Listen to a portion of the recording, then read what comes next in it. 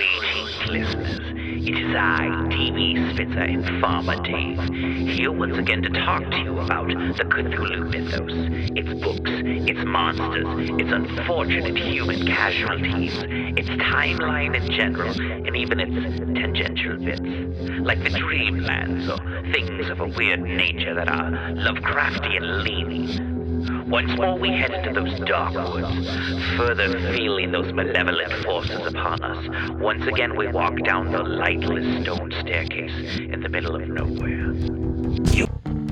Hey everyone, it's me, DB. Just reminding you, we have t-shirts in the shop. Just go to pgttcm.com, check out all of our cool t-shirts, and stickers. Heck, we even got some shower curtains in there. Keep clean, look cool, have cool stickers to put on stuff. Astounding Stories 7, July 1930 by Various. Earth the Marauder, beginning a three-part novel by Arthur J. Burks. Chapter 5. The Betrayal of Dalis. And until the arrival of the other two Sarkas, Dalis said nothing. His face flushed an angry red as Sarka the First received the Andro signal and stepped into the laboratory which had once been his, which he had delivered into the capable hands of Sarka the Second, in order to find new channels for his genius as a worker for the betterment of the world's people. This he had found in organization, so that the people worked and labored despite their personal quarrels in closer harmony than they ever had before. But now Sarka the Third had called, and the two Sarkas responded. Dalis snarled at his ancient enemy, who looked to be the image of Sarka the Third, and not one whit older, though one had preceded the other into the world by many centuries. "Still the pleasant, congenial Dalis, I see," smiled Sarka the First. For the moment it seemed that Dalis would die there of his seething anger. But he answered no word for all of a minute. Then, "This mad grandson of yours has made me a prisoner, until such time as I concur in all his plans." "If he says you are a prisoner, that you are," snapped the elder Sarka angrily. "Son, what is this thing you plan?" "For almost a century," replied Sarka, "I've been planning this. I knew, when father told me that Dalis had sworn he was able to halt for a moment the headlong flight of the Earth in its orbit, that Dalis didn't lie or bluff. In your day, even, that was possible, and I continued with the knotty problem until I deduced the manner of its doing. I too can halt the Earth's rotation, or throw it out of its orbit. I took your idea, Dalis, independently of you, knowing you would never reveal your secret to a Sarka, and amplified it until I can not only halt the Earth in its orbit, but throw it out of its orbit entirely." For a moment Sarka studied the angry face of Dalis, and his own was very thoughtful. "Dalis," he said at last, "I wish you were not our enemy, for you are a genius, and the world has need of all the knowledge of such genius as it possesses. Why do you oppose us?" "Because," snarled Dalis, "I guess something of your plan that I don't like. I don't like the Sarkas, never have. But neither have the Sarkas any love for me. When you spoke to us all, I knew that somehow you had discovered the secret. You spoke, when you delivered your ultimatum, of attacking the Moon and after it Mars. You also granted to my Gens what would have seemed a great honor to anyone who didn't fathom the tricky scheming of Sarkas, that of being the first into the fray.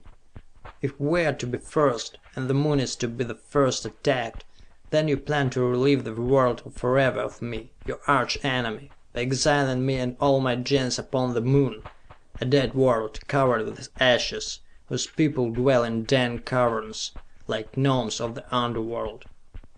"Stay," snapped Sarka, "but I granted you a greater honor even than that, Dalis. I planned on your Gens, led by you, making a successful conquest of the Moon, because only such a genius as Dalis could force from this dead world a living for his Gens. Because you are the wisest of the spokesmen, I planned for you the greatest task. Because I need you, I don't slay you." "I thank you," bowing low with the deepest sarcasm. "But you honor me too much. And tell me, pray, if it's not true that you plan for the Sarkas their choice of the best and newest worlds of the universe?" Sarka didn't answer for a second, while his sensitive nostrils quivered with fury.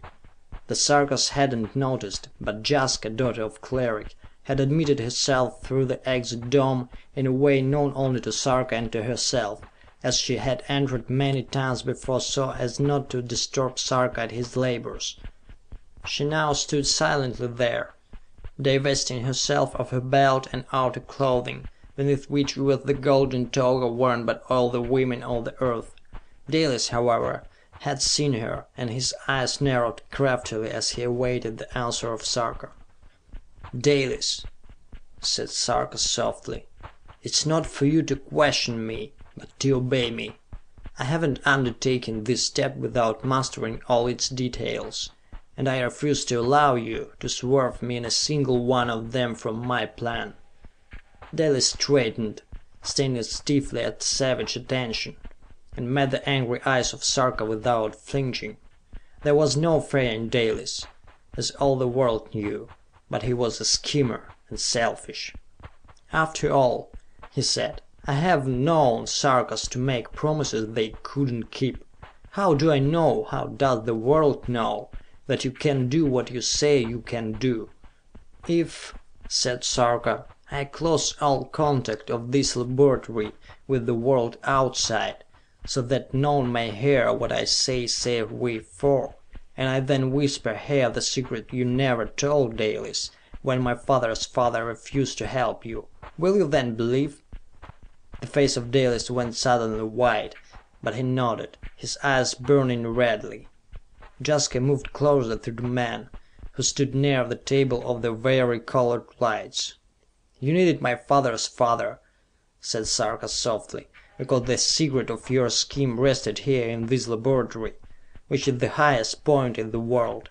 You pretended to need him in your scheme, but you didn't need my father's father, though you did need his laboratory, and some of the facts of science that he discovered. So you came to him with your scheme, discovered that he believed, though he denied it, your scheme was possible, because he refused to aid you in it. Then, as an excuse to re-enter this laboratory, you told him you would return within 2 days. Now, shall I tell you your secret?" The lips of Dalis was moving soundlessly.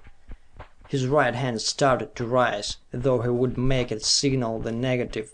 He was unable for a moment to speak.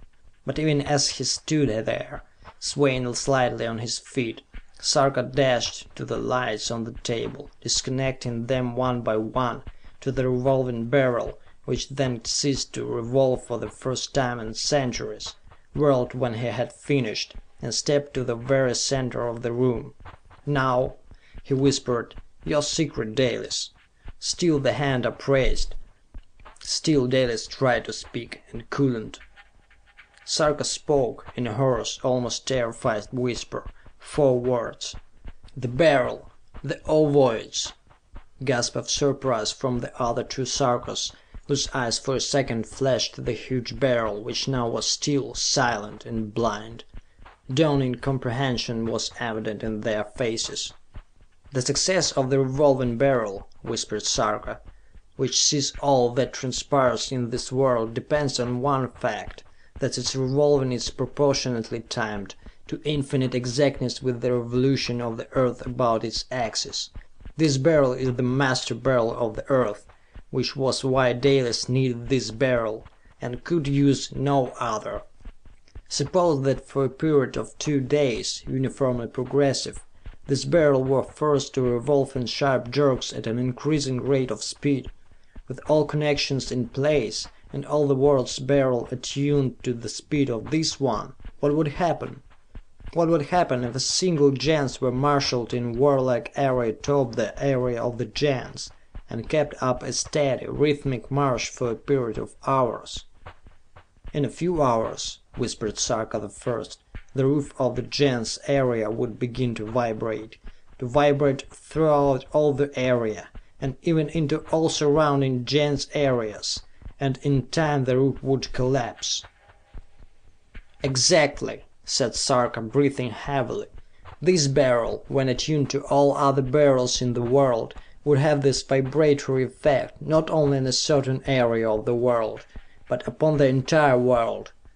Force the speed of the Beryls to the uttermost limit, and you sway the world to your will. As a marching horde would sway the roof of a vast section of the world if the horde's commander willed. But that is not enough. The world would tremble, but nothing more. The Earth's store of Ovidum, which is anti-gravitational and used in minute quantities in our anti-gravitational ovoids, is evenly distributed throughout the world.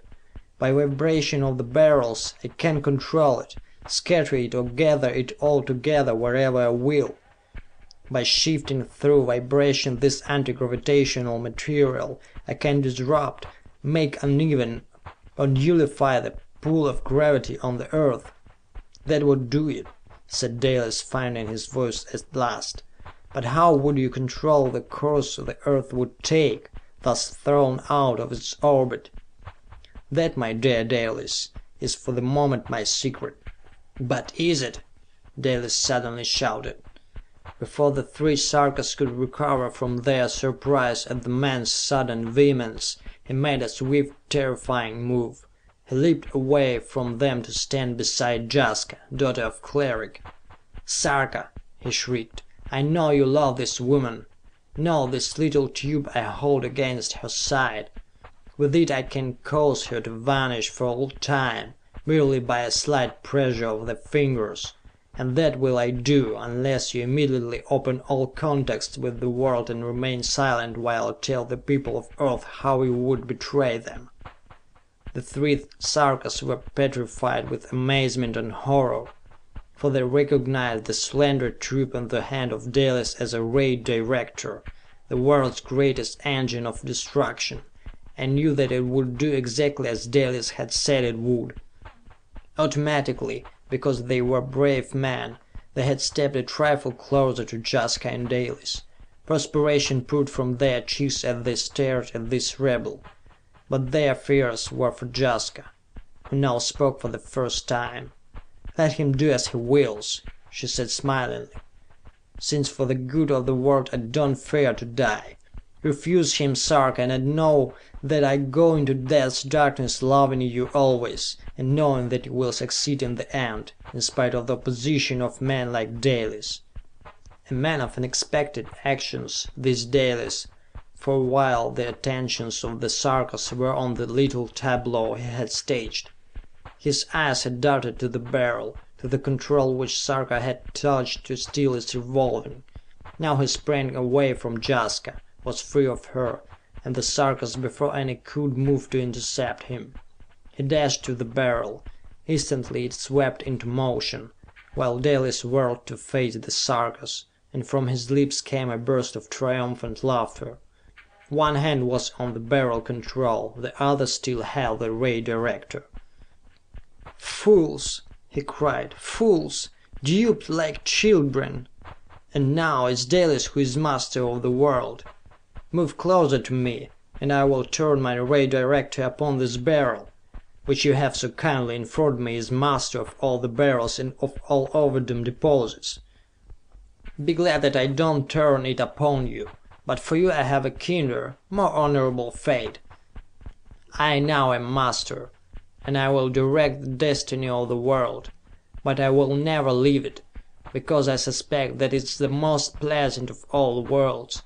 I will, however, choose for the Sarkas a world that shall be the dreariest in all the universe." The Sarkas whirled as soft laughter came from Jaska, daughter of Cleric. Strange, lilting laughter. They turned in time to see her vanish through the exit dome, but for a long moment her jeering laughter seemed to sound in the laboratory she had left, and to judge by her laughter, had betrayed. For Dalis, arch traitor, echoed her laughter. Chapter 6. The Beryls in Tune. "Remember," said Dalis, as the Beryl began to revolve and its humming mounted moment by moment to normal, "that you must conquer in whatever I say to the people of the Earth. For if you don't, I swear that I will destroy this Master Beryl. Then what happens to your scheme, Sarka the Third? You see, there is no change in the plans, say one. I am the master, not you. Dalis wasn't a madman, for the world considered him placed in its list of geniuses next below the three Sarkas, which was high honor indeed. But Dalis possessed in abundance that most universal of all human emotions, jealousy. For centuries he had been nursing it, watching the Sarkas always in the niches just above him, yet never been able to attain to their eminence. Now he had outwitted them. It might be for a moment only, but while his mastery lasted he would drink deeply of personal satisfaction. Now, however, there was no gloating in his face, for he realized, as Sarka had realized, the infinite gravity of the whole situation. If a mistake were made, the world would plunge to destruction, go cooling forever in headlong race through space. "Keep the ray director hidden," he whispered, while the murmuring of the Master Beryl mounted as it gained speed again. "But know you, Sarkas, that its muzzle points at the Master Beryl, always." Now the forms of Earth were appearing on the Beryl. Many in countless horrors were maneuvering in myriads, legions and armies across the face of the globe. There was no marching, but an effortless, swift, as light almost aerial maneuvering, for each human being possessed the tight-fitting metallized cloth, with a gleaming helmet, in whose skull pan was the anti-gravitational ovoid, which was the outside garment of Earthlings. With the ovoid sitting exactly against the skull, man had but to wheel himself in any direction at any livable height, and the action took place. In the same way, one man, to whom others in an organization gave allegiance by appointment, could will all his underlings into whatever formation he desired, as beautiful and effortless as the flight of those birds which had vanished from the earth centuries before. "Remember, Dalis," said Sarka, "that while the speed of the earth in its orbit is between 18 and 19 miles per second, once thrown out of its orbit and forced to follow a straight or nearly straight line, the speed may be many times that, or much less." "The simplest facts of science," snarled Dalis, "were known to me 1,000 years before you were born. Now I shall tell the Spokesman of the Gens, and be sure that you second what I say." He paused, then raising his voice impressively, he spoke. "O Spokesmen of the Gens! O Gens of Earth, hark you to the words of Dalis and of Sarka! The time has come to try the experiment of which Sarka told you, and which I, Dalis, of the Gens of Dalis, have found good and hereby certify. See that all your Beryls are mathematically tuned to catch every sound, every vibration, every picture from this Beryl of Sarka, henceforth to be known as the Master Beryl.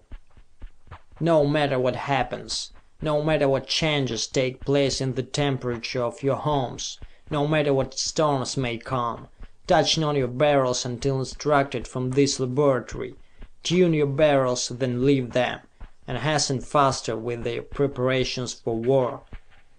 Each Spokesman of a Gens will at once instruct the members of his Gens that all partitions between families shall immediately be removed, outward from a common center in each case, until 100 families occupy a single dwelling place.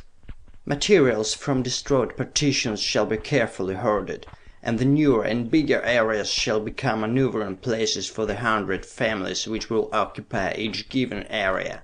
Facing a crisis as we are, no thought can be given to privacy, and neighborly quarrels must be forgotten. This move is necessary because no single dwelling place is large enough to be used as a place of maneuver, and from now on until the command is given, maneuvers must not be held outside.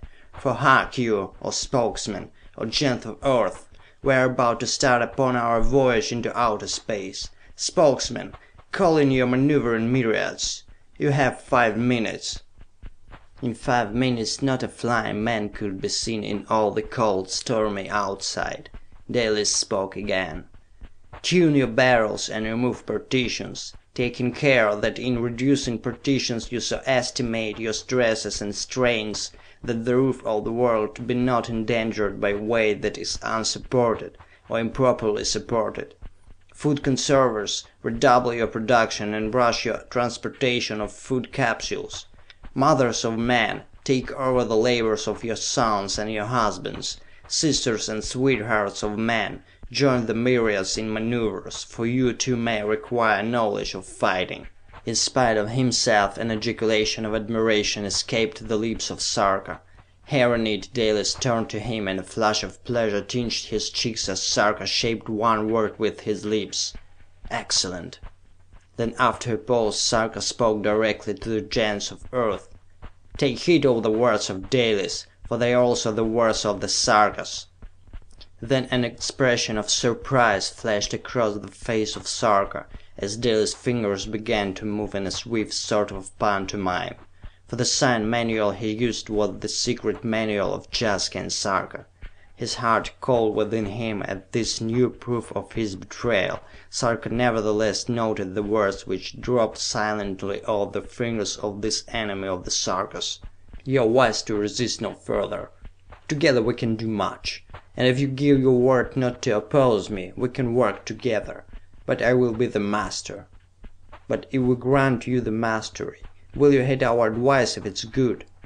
"I will. But I alone will be the judge of its worth." "Then we work together henceforth. Let us begin.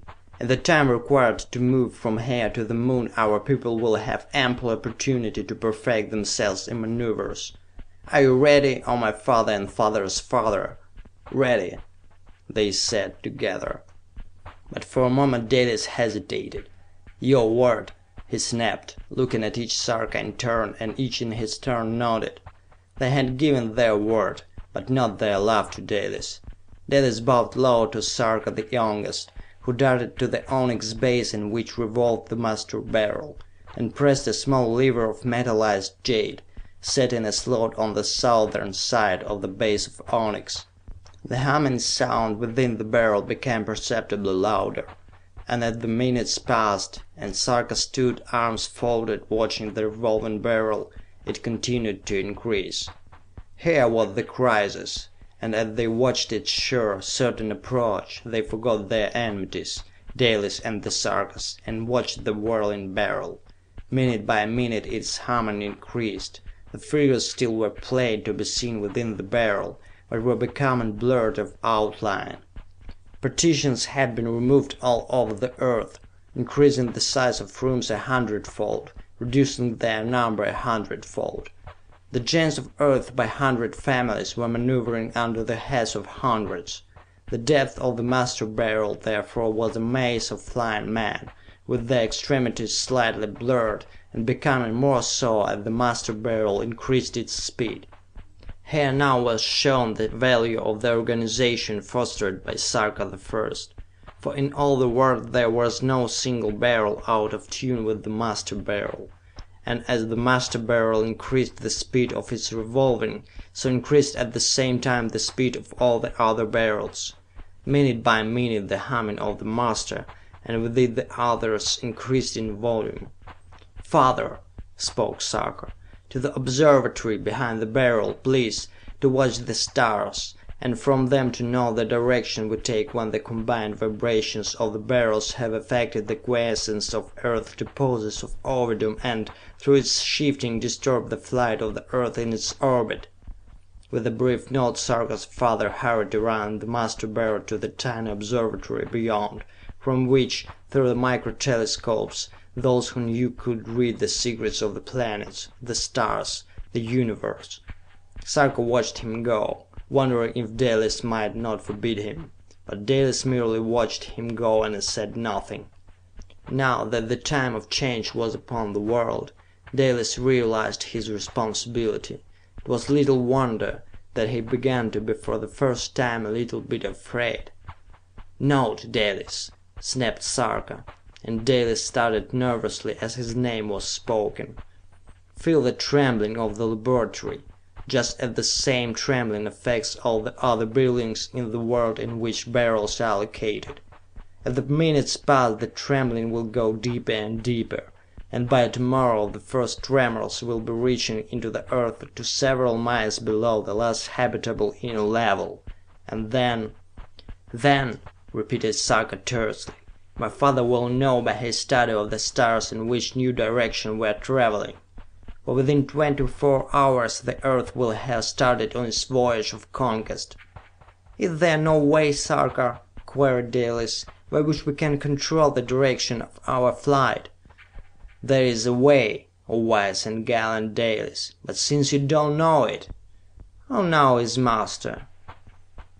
Dalis' face became as pale as chalk, and Sarka smiled a little as he watched him. Then, wondering what new resolve stirred the depths of this master egoist of the earth, he watched emotions flash to and fro across the face of Dalis, watched the color return to his cheeks. The cold of death gripped at his heart when Dalis spoke. "I don't fear death, O wise and gallant Sarka," he mocked, "for I have lived fully and well, and for many, many centuries. You know that I don't fear to slay people of the earth. For did I not propose to a father's father that a flood would be beneficial to unfit earthlings? Here, then, keep your secret, and I shall allow the earth to go outward into space, out of control, in whatever direction it will, if any other worlds happen to lie in our pathway." Dalis shrugged indifferently, turning his back on Sarka, to peer again into the depths of the Master Beryl, whose voice had risen to a vaster murmur, whose pictures were becoming moment by moment more blurred as time fled irrevocably into eternity. Sarka the First took advantage of his opportunity, and leaped at the back of Dalis, hands extended to fasten them in the throat of his ancient enemy. Dalis whirled with a burst of laughter, and the muzzle of his ray director covered the person of the first Sarka. In a flash the spot where Sarka the First had been was vacant, and there was no single sign to show that he had ever stood there. Silence then in the laboratory, save for the mounting murmur of the Master Beryl. End of section 5.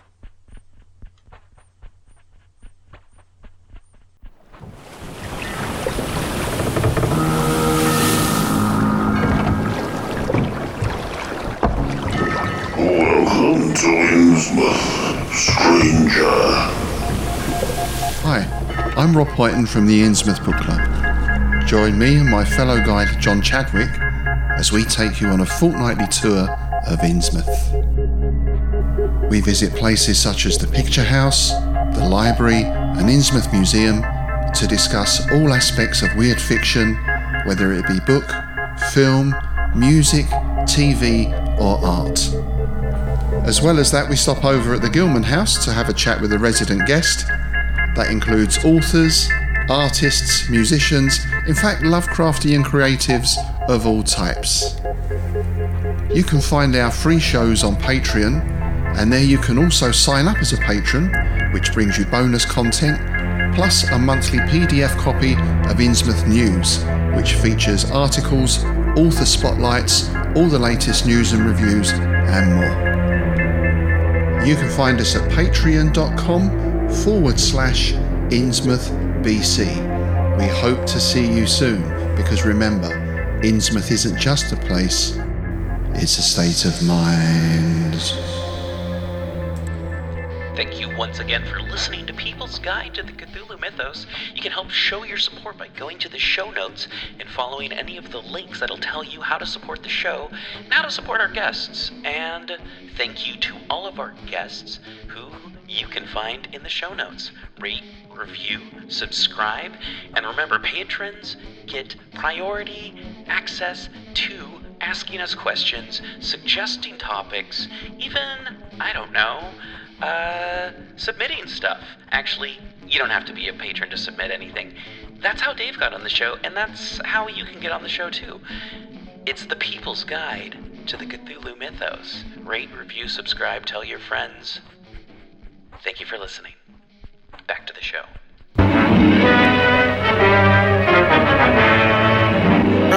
for a spine-tingling, nerve-shattering podcast featuring all your favorite monsters. You won't believe your ears when you listen to Monster Kid Radio. Hear your host, Derek M. Cook, and his ever-rotating stable of guests discuss your favorite classics and sometimes not-so-classic monster movies. Subscribe to Monster Kid Radio through iTunes or Stitcher, or visit monsterkidradio.net before the next weekly episode of Monster Kid Radio. Go through the archives for interviews with Sarah Karloff, Victoria Price, and Joel Hodgson. Listen to discussions about movies like Creature from the Black Lagoon, Island of Terror, and King Kong. And don't forget convention coverage from Monster Bash and the H.P. Lovecraft Film Festival, Classic Monsters, Modern Talk, and the Head of Rondo Hatton, only on Monster Kid Radio.